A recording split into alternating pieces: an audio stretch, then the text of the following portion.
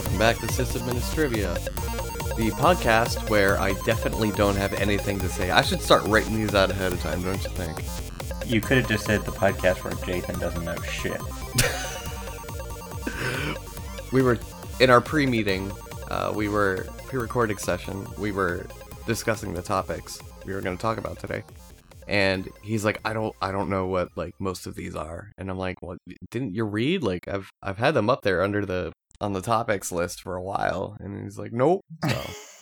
Look, I'm a busy individual now that classes started back up. I think I might be more busy than you, to be honest. And I still manage.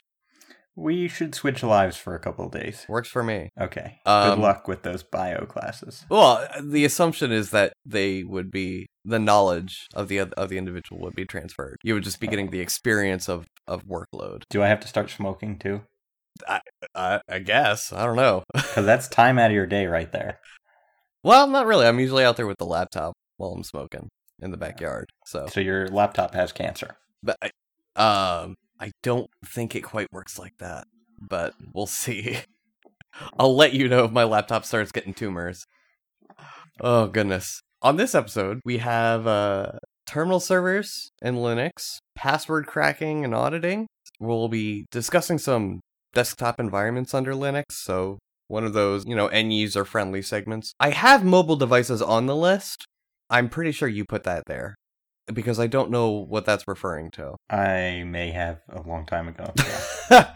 Okay, I feel like we've talked about cell phones enough. I'll just gripe about my hatred for tablets then. We have an announcement we have actually two announcements for the show. So Two announcements. You already know the one, but you don't know that it's an announcement. So we'll do that at the end of the show.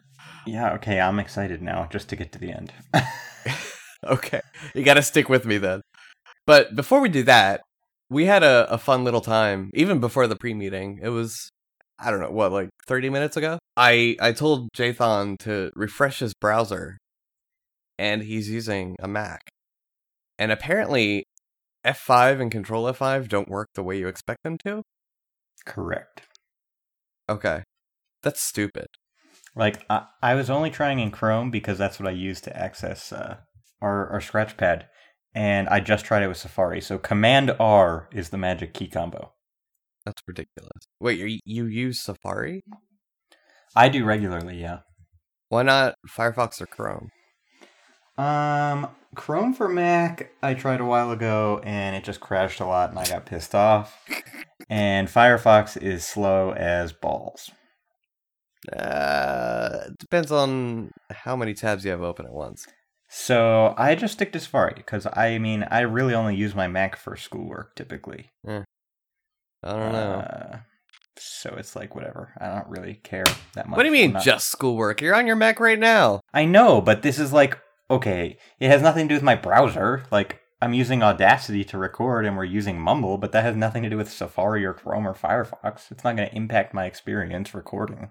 You still need to pull up the Scratchpad. You still need to read. But that's in websites. Chrome. Well, then why can't you use Chrome for your day-to-day stuff? What do you use, Firefox? Yeah, I use Firefox. Why do you prefer Firefox to Chrome? I like the interface layout a little bit better. But you admit that Chrome's more stable? I wouldn't say stable, no. Oh, man. I don't know. See, I was using Firefox at work for the longest time, too, on Arch, and two things. One, no matter how hard I tried, and I know I asked you about this, my Flash player would not work with Pandora. Like, everything else was fine, but Pandora was always like, fuck you, you're out of date, so we're not playing shit. Well. So then I installed Chrome, and it was fine. It was just like, okay, I'm working now. Well, Chrome doesn't use the system Flash. It uses its own. I know, yeah, which is fine by me. But the other thing is Firefox at work, every once in a while, it would just literally lock up my entire GNOME desktop. So I would have to, like, change to a different TTY, kill X, and restart it. I don't know. I've never had Firefox do that. I've had some script errors on pages, like drag Firefox performance down, but once you stop that element, it's fine. Yeah. I also, granted, run usually 2 to 3 different Firefox sessions at a time, with about 200 tabs each session. Well, so that's just stupid. Your mileage may vary. Because you can't even find anything. Well, I mean, I can. So at some point, are you just like, fuck it, I don't know what any of this is, so you just bookmark it and close them all? Just like bookmark all tabs and Maybe save once it somewhere? a year I do that. Oh my god. So how often do you clean that out? Not often. Ever. Not ever. That is the dumbest thing I've ever heard of. You can't even read the fucking tabs at the top. Well, I can, yeah. It doesn't squash all of them. No, it just gives you the arrow, so if you have to find something that's in the other 195 that don't show up at the top. No. Listen to me. If I know I'm looking for something, you can hit a new tab, or really do it in the same tab, and then start typing either the title or the URL of the site, and it'll offer to take you to that tab. 200 tabs. Yeah. That is unreal. That's not productive. Well, it seems to be working fine for me. Oh my gosh. I hope your boss is listening and fires you. What? I don't think he will. Well, he should, because you don't know how to use the internet. Excuse you!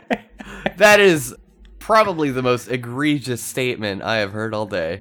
That is ridiculous. Oh my god. Okay, so maybe after this I will give a different browser a chance on my Mac. I have Firefox and Chrome. Firefox is pre-configured to use a secure shell tunnel for proxying traffic. Mm. And so I really only open that when I'm in a situation where I want to do that. And that way I don't have to change the settings. I can just like, oh, I want to proxy my traffic. I know to open Firefox. Well, just have Firefox start the session manager and use a different session if you don't want to. Yeah, I could. But I don't think But I'd you're use lazy. Firefox anyway. No, I think I'd use Chrome if I was going to use a different browser. All right, well. Are you drinking right now? I am. I am drinking I was actually going to ask that, and I kept remembering it and then forgetting it to talk about it. I am drinking the Wilhelm Scream Pumpkin Ale from Magic Hat. Ooh, how is it? It's all right. I'm not really a fan of the whole pumpkin-y thing. Yeah. Because I really want to try making pumpkin beer, but I don't. I also don't. Like, I just don't. You can't even? Well, it just grosses me out kind of thinking about it. Well, it's all right. I mean, it's an ale, and it's Magic Hat, so, like, it's by far drinkable, but you definitely can taste the pumpkin. And I'm already sick of pumpkin spiced everything. Yeah. I don't know. The girlfriend got it, and it's free beer, so I ain't gonna complain, but... Ooh, touche. Yeah. Touche? What are you talking about? That wasn't really a... No, it's free beer, touche. Oh, I see what you're saying. Yeah, it's free beer, so... Yeah. I'm drinking Alaskan Amber Alt-Style Ale. What brewery? It's called Alaskan. Oh, got it. So... I don't know if you've ever had Fat Tire, if you've traveled I at all. love Fat Tire. Oh my Where gosh. do you get it now? Or I heard rumors that places in PA were starting to get them, but I think... I've got a friend in Virginia, and he gets it pretty regularly. But Yeah, I think Virginia, Delaware, like the some parts of Delaware you can get it, Maryland, but not so much in PA. So of course, so it's like everybody's go-to here. I had tried something from Breckenridge Brewery called Avalanche Ale, and I liked it better than Fat Tire. So sorry to disappoint anybody that loves Fat Tire. And then I had a friend recommend this Alaskan Amber Alt-Style Ale, and they said that it's better than Avalanche, which they also agreed was better than Fat Tire. I still think that Avalanche is the best of the three after having all three. You know what I really could go for right now? A Shiner Bock. Oh, God. Really? I love We have Shiner. that here, too. Yeah, it's okay. Oh, I'm all about the Shiner. I actually had... Well, first of all, I think I've already told you this, but if I could get Yingling here, I would never buy another beer besides Yingling. I'm sick of Yingling. Oh, it's so good. It's everywhere. But for what it costs, like, here everyone drinks Coors Light as, like, their cheap beer, if you will. But I think Yingling's, like, a million times better than Coors. I don't know. I give the choice between Yingling and PBR. I would take PBR at this point. I don't dislike PBR that much either. Yeah. It's if you're going for that cheap beer, like, I'm just sick of Yingling because every place has it, and it's like the only drinkable beer. Like, it's like that or like Coors or Miller Lite or whatever, you know. And I'm like, all right, well, given those choices, I guess I'll have a Yingling. Whatever. We are super off topic, and we're already like 10 minutes in. But they love us. Okay. Well. Oh man. Yeah. So I'm just gonna jump right in then. Before we find another tangent, because we're good at that. So, terminal servers in Linux. First of all, are you familiar with what a terminal server is? and thin clients? Sort of. Well, okay, so my question is, I think I'm familiar with the term, but I don't think, based on my mental definition, that X2Go fits in the category. Well, I'd have to look. So, for those listening that aren't familiar with the concept, X2Go would work. So you have something called a terminal server, and this is where like Citrix originally got its bread and butter. They would do a lot of this kind of stuff. You'd have like basically one super beefy server where all the programs run and everything, and then you have thin clients or dumb clients, and they would simply just pull up a local graphical layer and then connect to the server basically. And that's different from like a typical server client infrastructure, because the thin clients don't really have an operating system of their own, and they don't really have any kind of persistent storage. It's all RAM disk, you know. There is a persistent storage. Usually it's like a flash chip or something, but that's where the bootstrap ROM goes, basically. I mean, there's a lot of ways to do it. I think my personal favorite would be iPXE and then just boot into that. There's other ones where you can load a bare minimal local OS and then pull your home directory and everything like that over the network. But yeah, at the end of the day, you can run applications locally, or you can run them on the server and then just connect graphically, things like that. So do you get to choose on a per application basis? Like, I want to run this one on the server and I want to run this one locally.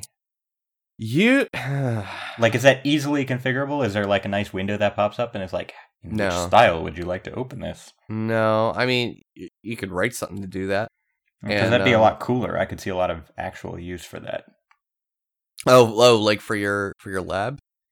Yeah, at BioFrontiers in general, we have a lot of researchers that need to do visualization work, but it's not easy in this day and age with what we've got available, at least at our place, to allow researchers to visualize data without pulling it to their local machine first. Right. Yeah, that's just the first thing I thought of.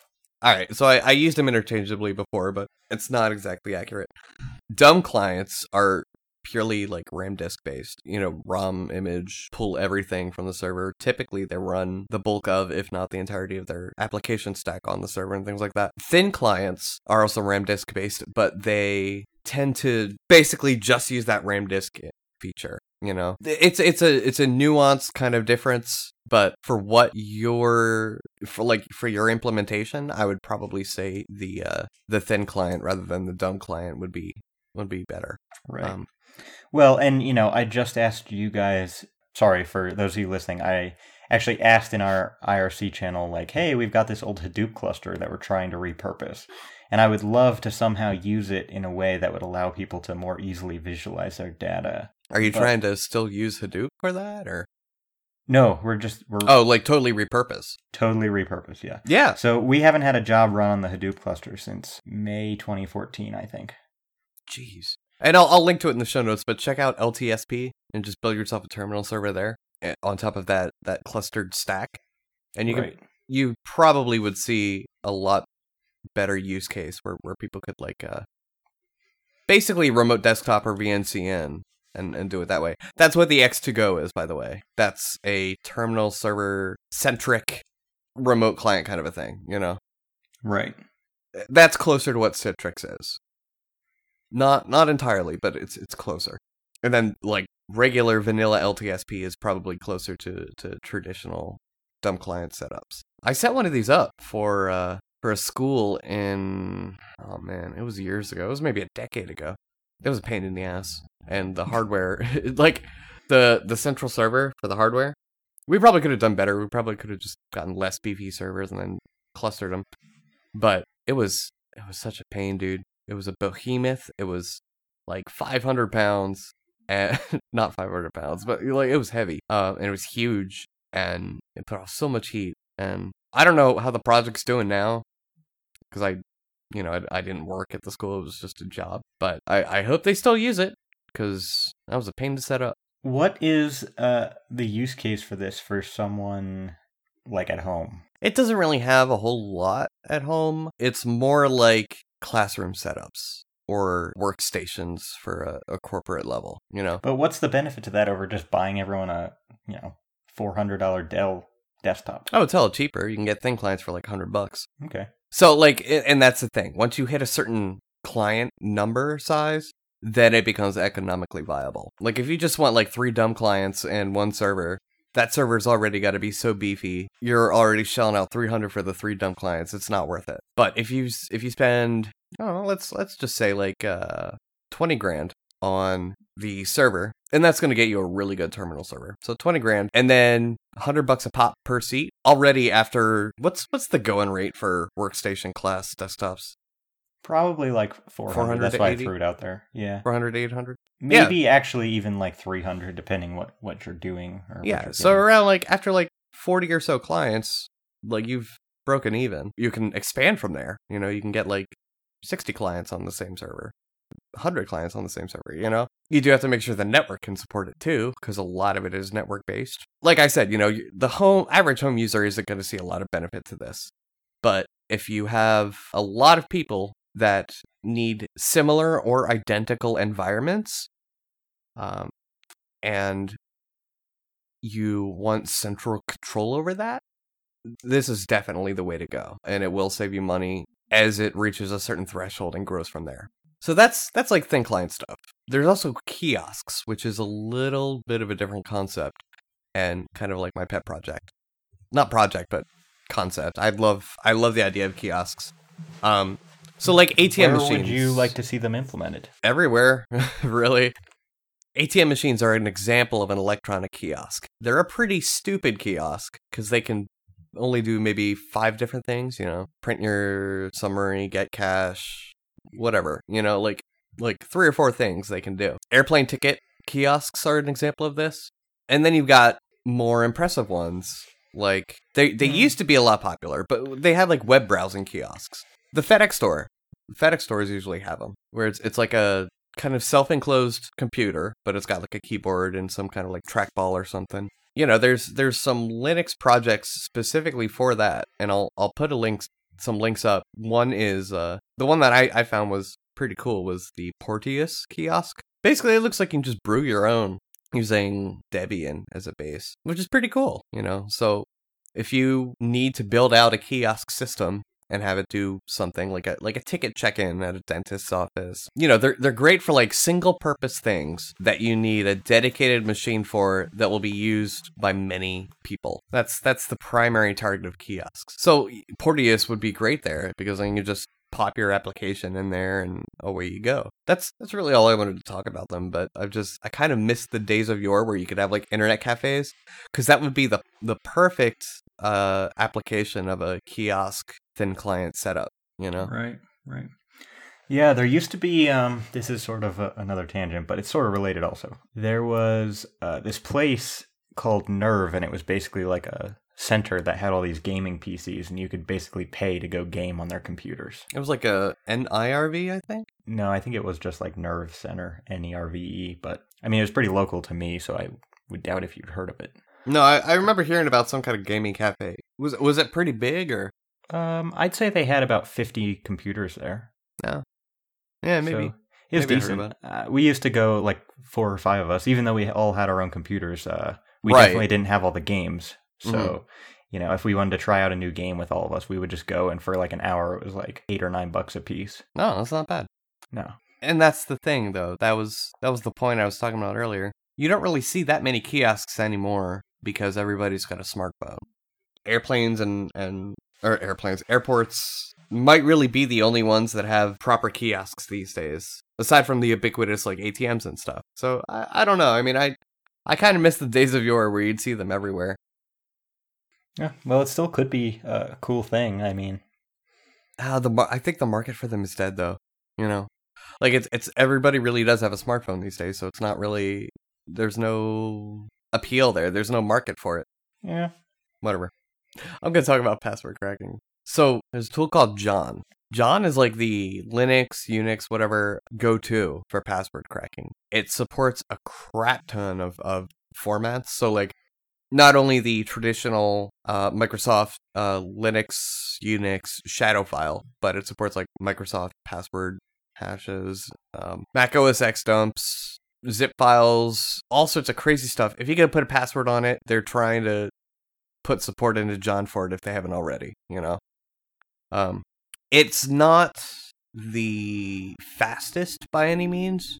There is the John MPI fork, I believe. Maybe it's a patch that lets you run, multi-processor instance of John, but it's not, it still really can't compare, it doesn't, speed isn't necessarily their focus. It may have been at one point, but it definitely is not now. And they instead are kind of focusing on more esoteric password formats, which is cool, because it does fulfill a need. But it's open source, you can grab it. We'll have a link in the description. It's probably in your distribution software repositories. There's a GUI for it called Johnny. I don't really have a lot of experience with that. I did package it for the AUR for Arch, but I haven't really actually used it too much yet. So I don't really know how well it works. How long would it take to crack your average password? Well, you're going to need to clarify that. What kind of hardware is the cracker running on? Let's say how long is the password? What format is it in? Jeez, I don't know. Let's just say we're talking about someone's gaming PC, and they are not using their video card though. Well, so, John, I don't even think has any GPU support, so that wouldn't matter. It does. It does now? The most recent version, yeah. Awesome. Okay. Let's see. This version integrates lots of contributed patches, adding GPU support, CUDA, and OpenCL. Sweet. I'll have to check that out. I'll talk more about that when we talk about Hashcat. But yeah, so standard gaming PC, how long is the password? Let's just say it's like 8-core processor, 3.2 gigahertz. The password is 12 characters, assorted numbers and letters. No special characters, though? No special characters. What hash? Let's assume that this person is using standard install of Ubuntu. I'm gonna assume it's SHA-512 because that's pretty much the best you're gonna get in the shadow file these days. And if they don't use that by default, they're stupid. So on that hardware, 12 character password, only numbers and letters. Probably, I'd say a day or two. Really, that's it? It depends on how complex. Yeah. You can, the upper limit there might be, I don't know. I mean, it can get super long, but the problem is, it's not usually so much the hash that's the problem. It's the passwords people use. So, numbers and letters, that's probably just a simple transformation password, So you'd start by, trying a dictionary. Then you'd take the dictionary and put it in Leet.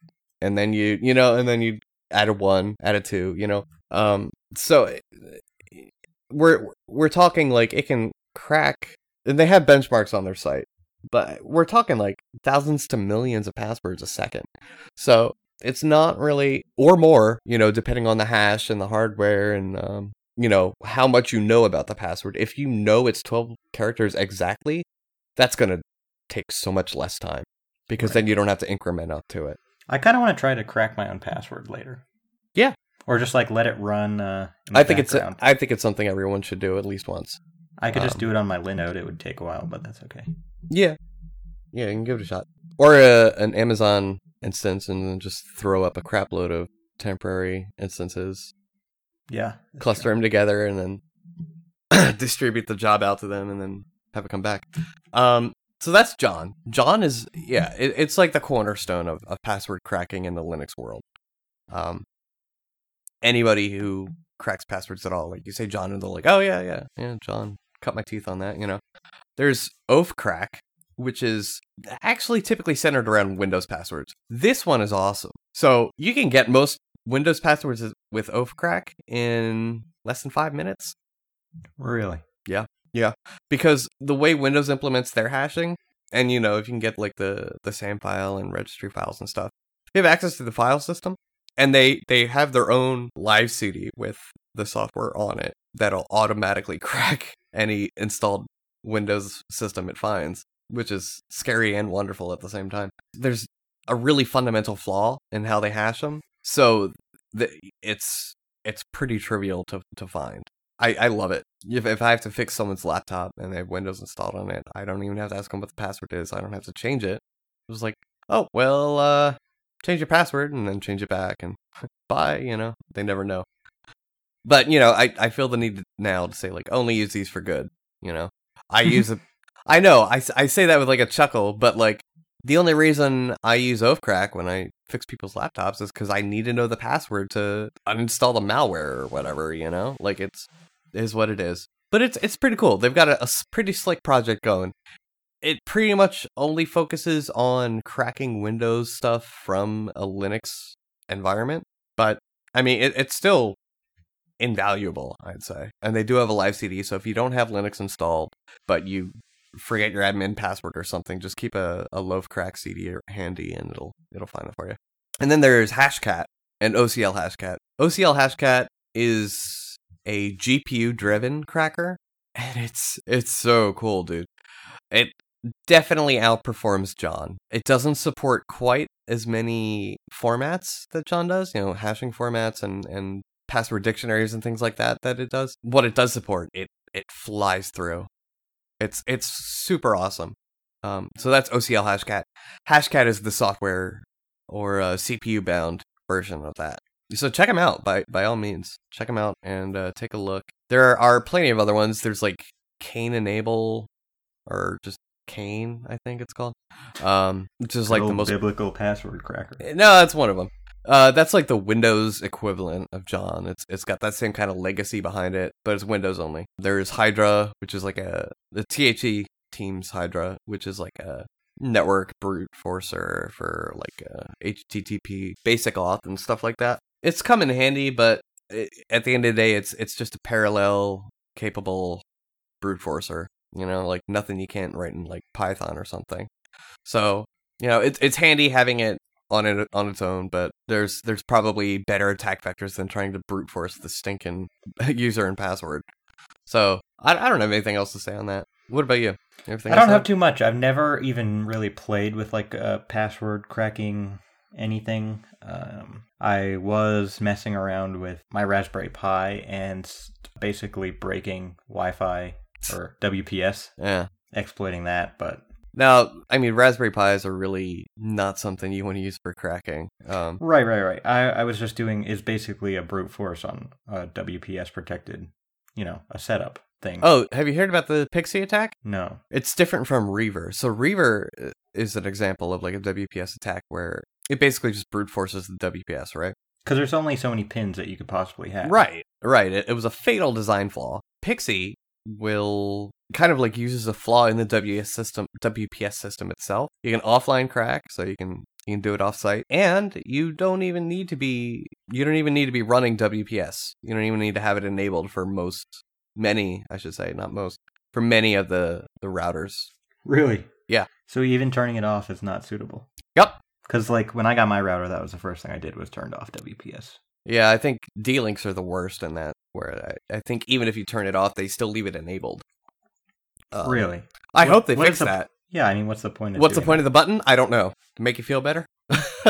Who knows? But that's cracking for you. But yeah, check out Pixie. There is a Wi-Fi version with Pixie. That's Pixie, not PXE. There's a Wi-Fi version with Pixie. So if you're into the automated wireless detecting, check out Wi-Fi with their Pixie fork. So next is a topic that's guaranteed to start a war these days. Probably more vehement discussions than editor wars. It's like this generation's editor war, maybe desktop environment. Now I'm gonna start off with saying I use GNOME 3 on all my machines except the ones I can't handle it, and then I use LXDE. Fuck the haters. I personally don't really care what you use as long as it works for your workflow. I use GNOME because it works for my workflow, and I like the way it manages my workflow. KDE I can't really get the hang of, not a fan of it. And then LXDE because it's super lightweight. So if I have a system that might be memory constrained or something, then LXDE is what I go with. What do you use on your Linux boxes that need desktop environments? I only have one, but I am using the same setup you are. Oh, really? with a recent modification that I'm still not sure about. Oh, right, i3. Yes, I'm using i3 on top of GNOME. So That there's sounds horrible. I like it for the most part. There's a few key bindings that I want to change, but have been too lazy to figure out how to do it. So, yeah, I have gone back and forth, though, through the times. I used KDE for a long time. When I used Gentoo, I mostly used KDE. Before I used Gentoo, I used Xubuntu a lot. So What inspired... I mean, I can see XFCE to KDE, you know, because XFCE is kind of stripped down, but what inspired your move from KDE to its primary competitor? When they started doing that weird thing where, like, you sort of had containers and, like, your desktop was a window on your desktop, but for, like, the files and folders. I don't know if you know what I'm talking about. I don't know what their terminology for it is. But, like, instead of having a desktop that you could just drag things onto, it was basically, like, you had your desktop background, and then there was, like, a window that was permanently on your desktop, and that was where you had to interact with the things that were actually on your desktop. Ew. And, I mean, there was probably a way to change it. It's probably not still like that. I have no effing idea. But at the time, I was just like, this is the stupidest fucking thing I've ever seen. And I switched. Got it. Was that like a KDE 4 thing? Yes. Okay. Yeah, I haven't really touched KDE since near the end of the KDE 3 life. So yeah. And it used to be a lot more resource intensive, but now I'm not sure. Yeah, I will grant that GNOME is definitely a resource hog. It wasn't, though. Not GNOME 2. No. GNOME 3 is. Yeah. That's a thing that sucks, too, is like... I mean, really, my GNOME 3 looks just like GNOME 2.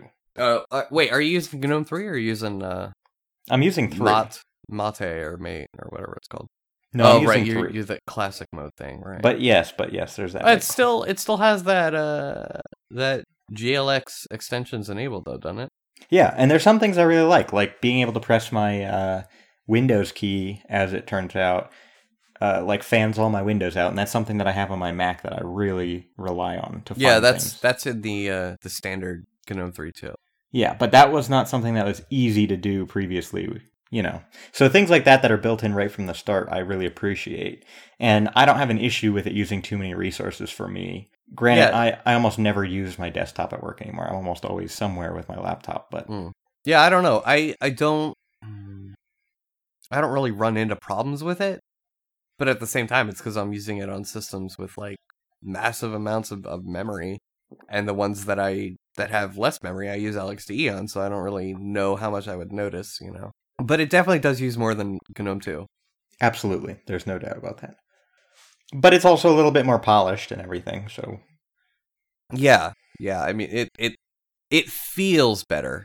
You know, it feels more flowy to me than GNOME 2. And then you could throw Cinnamon in the mix, right? Oh, fuck Cinnamon. Which is just... I don't understand, but... I think it's like an overlay, you know? Just to GNOME 2? 3. I thought that Mint came up with Cinnamon, basically. They might have. I'm pretty sure they came up with Mate. But Cinnamon, I think, might be an Ubuntu thing, not a Mint thing. Well, I'll look into it and I'll update the show notes. It's I don't really care all that much to look it up right now. I don't either. Yeah, but there is also XFCE, which I briefly mentioned. It's a great compromise between, I'd say, features and resource usage. You know, it's definitely... It's very customizable. Yeah. It used to be. I haven't used it now in years. No, it's still pretty customized. So imagine let me put it this way: if you liked the menu layout and how Windows XP felt, then you would love XFCE. I also think you could argue, like, for me, I really liked GNOME 2 with Ubuntu, but I liked that I could make XFCE look exactly the same and behave almost exactly the same, but use half as much resources. Yeah, it's very flexible. And it does have things like disk auto mounters and stuff, so you could just pop your USB in and be good to go. Plus, you can run a lot of GNOME extensions with XFCE. Yeah. Well, that's more so the GTK 2 and 3 levels. Yeah, right. So that has more to do with that. But yeah, XFCE is pretty cool. LXDE is like lowest of the level. You can't really get more thin than LXDE without sticking to just a Windows manager. The difference between a window manager and a desktop environment is one actually functions like a desktop system. The other one is just basically a layer to pop Windows on. So like if you've ever booted up to like a broken X or something, and you have like one Gentoo users will know exactly what we're talking about because they do this as part of the X install. And you boot up to like that black screen or maybe gray screen with one window on it, the console. That's TWM. That's a window manager. I think i3 by itself is a window manager. Awesome is a window manager. Rat Poison. I read about a new one today that I was really interested in. What's that? Qtile or Qtile? I've never heard of it. Qtile. So it's written in Python. Oh. Which is scary, but the reason I thought that was cool is because a lot of people could probably hack at it to make it do what they wanted because it's only Python. Mm-hmm. And the other thing is I haven't looked into it much, but I imagine you could probably run it over top of something else very easily. No, yeah, I'd imagine. Probably. But yeah, we'll stick that in the show notes too. Yeah, can you PM that to me? Yeah. Okay. And then there's some stragglers. So like I mentioned Mate or Mate. It's capital MATE. But it's got that little accent. No, it doesn't. Oh, then it's Mate. It's just I pronounce it as Mate, but apparently I've been corrected, and apparently it's Mate. Who knows? But I think that I can't remember if that was developed by the Mint project or Manjaro project, but one of the forking distros out there, the user-friendly forking distros, wrote it, and it's basically the look and feel of GNOME 2, but with modern libraries. You know, it's actually like it works with systemd and stuff like that as well, and modern versions of UDEV and things like that. So if you like living in the past, but also like updating your system, that'd be your way to go. That's also it's super lightweight as GNOME 2 was, or excuse me, GNOME 2. So I mean, it's definitely something to check out if you miss the way GNOME used to look before their update to GNOME 3. I know there's others that I'm probably forgetting. Mint, which is more of like a GNOME 3 overlay than anything, but it does some funky things with menus. I believe, does Ubuntu still use Mint or Cinnamon by default? No, Unity. They use Unity. Unity is another overlay. I thought that they had gotten rid of that too, honestly. That might be in 15 they got rid of that. The LTS still has it. I have no effing idea. I haven't even looked at that website. Yeah, I haven't played around with it. I installed it recently, but that was for a test environment for BDisk when I was testing cross-distro support, and that was just a command line install. So I don't know if it works, or I don't know what they're running these days. But I'll look it up, put it in the show notes, whatever. But yeah, and then there's like tiling window manage. There's like just window managers, and there's tilers and things like that. You have a lot of options, and I recommend you check out a lot of different ones and find one that works for your workflow. If you are using one that other people don't like, fuck them. Yeah, that's exactly how I feel. I mean, I know you don't like i3, but I personally have found that since I started using it, I don't have to touch my mouse, and I really like that. That is the cool thing about that for me is that like my desk is so I kind of have a cubicle at this point, and my desk is basically like in a corner, so I have a 90-degree 2 tables that come and meet. And so I can actually take my keyboard and just like kick back with my feet up on the desk, and I never need the mouse if I'm using i3. And so I like that. Yeah, I generally get by. Actually, I'd say the entirety of my GNOME 3 experience is also driven by keyboard. You can do it, but it's not as nice. Well, I mean, it depends. There's a lot of really cool shortcuts. The problem is when an app itself requires a mouse. Absolutely, yeah. And that's the thing is like if I have to open a remote desktop to one of our Windows VMs or something, then it's like, well, I have to go back to the mouse now. Yeah, because it's a Windows environment. Or a lot of time web browsing, you can definitely do it with cursor keys.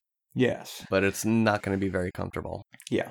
And that's the other thing is, I mean, I still have to open the ticketing system and look at a ticket, but once I know what I'm doing and I'm on my way, I can usually just use i3. Yeah, for sure. Yeah. I don't know. Next we have on the topic list is mobile devices. I don't know why you had that on there, because we already talked a lot about mobile devices. I mean, I probably put that on pretty early on in our podcast days. Yeah, I don't know. I hate tablets. I think they're stupid. I hate mini tops or whatever they're called. I hate they're stupid. I bought a Surface Pro 3 Uh-huh. in September of last year. How often have you used it? Oh, wait, yeah, just let me finish my story. I got it. I charged it, got to 100%, and I was like using it for a while. It just didn't leave 100%. I was like, damn, this thing has some great battery life. All of a sudden, just dies completely. Okay, so, plug it back in. I'm just like, well, let's see what happens. Same thing. It charged to 100%, so once it turned back on, it was at 0. It charged back to 100, but once it hit 100, it would never leave 100 until it just died. Huh. So I take it back to the Microsoft store by me. I tell them what's going on. I show them, and they're like, okay, well, clearly this is a problem. Get me another unit. I take it home, do all the updates. Because for me, I'm like a really, I like collect fountain pens and stuff. Uh-huh. I really like to write my notes. And I thought the Surface Pro 3 was a cool way to do that. I really like the pen experience. I think it's excellent. So, go back, get another, come home, update it. Same exact thing. It was like literally the most recent update would just break. So I take it back one last time and I'm like, okay, I'm not leaving with this until I leave and it's working. So at the store, they open a third one. They take it out. They do all the updates. They're like, oh, well, it looks fine. So I take it home, charge it up to 100, just stays at 100. And I was so pissed at that point because, I don't have a car out here. So for me, it's like taking the bus every single time I have to deal with this as classes are starting and everything else. So finally, I go back to the Microsoft store and the guy's like, oh my God, I'm so sorry. What can I do to make you keep this? And I was like, if you upgrade me to one with an i7 at no cost to me, I'll consider it. And he was like, I can't do that. And I was like, well, then I want my money back. And as I was saying that, some guy walked up and they were like trying to sell him on it. And they were like, literally the guy turned to me. He's like, well, how do you feel about yours? Because I had just walked in with mine. And I was like, if you buy this, then it's going to be the biggest waste of money you've ever had. And I felt bad because the guys at the store, it's obviously not their fault, but Jesus, get your quality control shit together. And I've heard that they've become a lot better. And I think it's one of the better tablet type devices out there, but... Did you see what would happen before you ran updates? Yeah, it was fine. It was a bad update. It was. Oh, so it was a bad update. Yeah, but who the hell wants to run Windows? Well, who wants to run Windows in the first place? But who wants to run Windows without updates? Put Linux on it. I don't know how that would work out with the whole pen thing. That might ruin it. What do you mean? No. I guarantee the pen support is not as good. Dude, the pen integration, I seriously would never plug Microsoft, but I think that is their best product that I've ever touched, at least in terms of making me feel like it fulfilled a role that nothing else could. I don't think you should make that statement until you try the alternative. All right, well, find me one. I mean, you had one. I'm not gonna go out and buy one for you just to prove a point. So you're saying that I should get one and just put Linux on it? Yeah. I don't think the pen would be as nice. What? I mean, half the pen experience in terms of taking notes was their Note product, which I don't remember the name of it right now. OneNote. The way it integrated with the pen, it was just super nice. I mean, fuck it. I buy really nice paper and I write with really nice pens because it's still cheaper than that fucking Surface was. Well, here's the thing. My notebooks cost $14 a piece for 80 sheets. Right, but I mean, I told you how I got that laptop with touchscreen support, and I threw Arch on it, and it worked right out of the box, right? Yeah, but that's too well. It's different. I want to turn it off. The pressure sensitivity of the pen and having the ability Linux to write... supports that. Okay, well, I'm not about to go buy another Surface Pro 3, so it doesn't matter. I'm just saying, I had this crazy exotic brand of, what do they call them? Digipads? I don't know what you're talking about. Graphic artists have them, it's like the pad. I think it's just like a graphics tablet. Yeah, but you can't say that now thing. because everybody thinks tablets are handheld PCs, not the other things. Yeah, I know what you're talking about, though. Yeah, what old-timers would call tablets in the digital world. So I had one of them, right? Linux recognized it fine. I could do pressure sensitivity, all that stuff. Windows just had one... Windows was a lot more stupid about it. So I really think it's something you should give the benefit of a doubt to and try before you, don't make assumptions about it, is what I'm saying. Right. Linux support for things has gone light years into the future. You know, it's amazing what they're accomplishing now, and it's fantastic the support they have for some really strange hardware out there, along with all the generic and ubiquitous stuff. You know, like it's all over the place, and it's for the most part done really well, I think. Yeah. Well, I mean, So- you know at this point that if I had to buy a laptop again and I could get one that had comparable battery life, which I probably could now, 4 years ago, not so much, I would definitely just put Linux on something other than getting a Mac. Comparable? Yeah. You mean comparable? Yeah, whatever. Fucker. Well, with that, I'm gonna make my 2 announcements. Are you ready? I want to know the surprise one first. No, you gotta wait. This is bullshit. Do that second. I You am already, part you of this already show. know it. You're gonna be disappointed. Don't get your hopes up because you already know it. So the first one is we will be taking a hiatus for 2 months. The months of December and January we'll be taking a holiday break. So that's 4 episodes you're gonna miss out on. You know, because we do 2 episodes a month. So don't look for any episodes in December or January. We will still be around. We'll still be We'll still be people. around. We'll be in IRC. I'll probably be shit posting the hell out of Twitters like I usually do. You know, we will definitely be around. We'd love to talk with you, but we also want to make sure we don't have to focus on the show when we can spend time with our families as well. So yeah, feel free to bug us still in IRC or whatever. But And over that time period, keep track of things that you want us to talk about that happen or come out or just in general.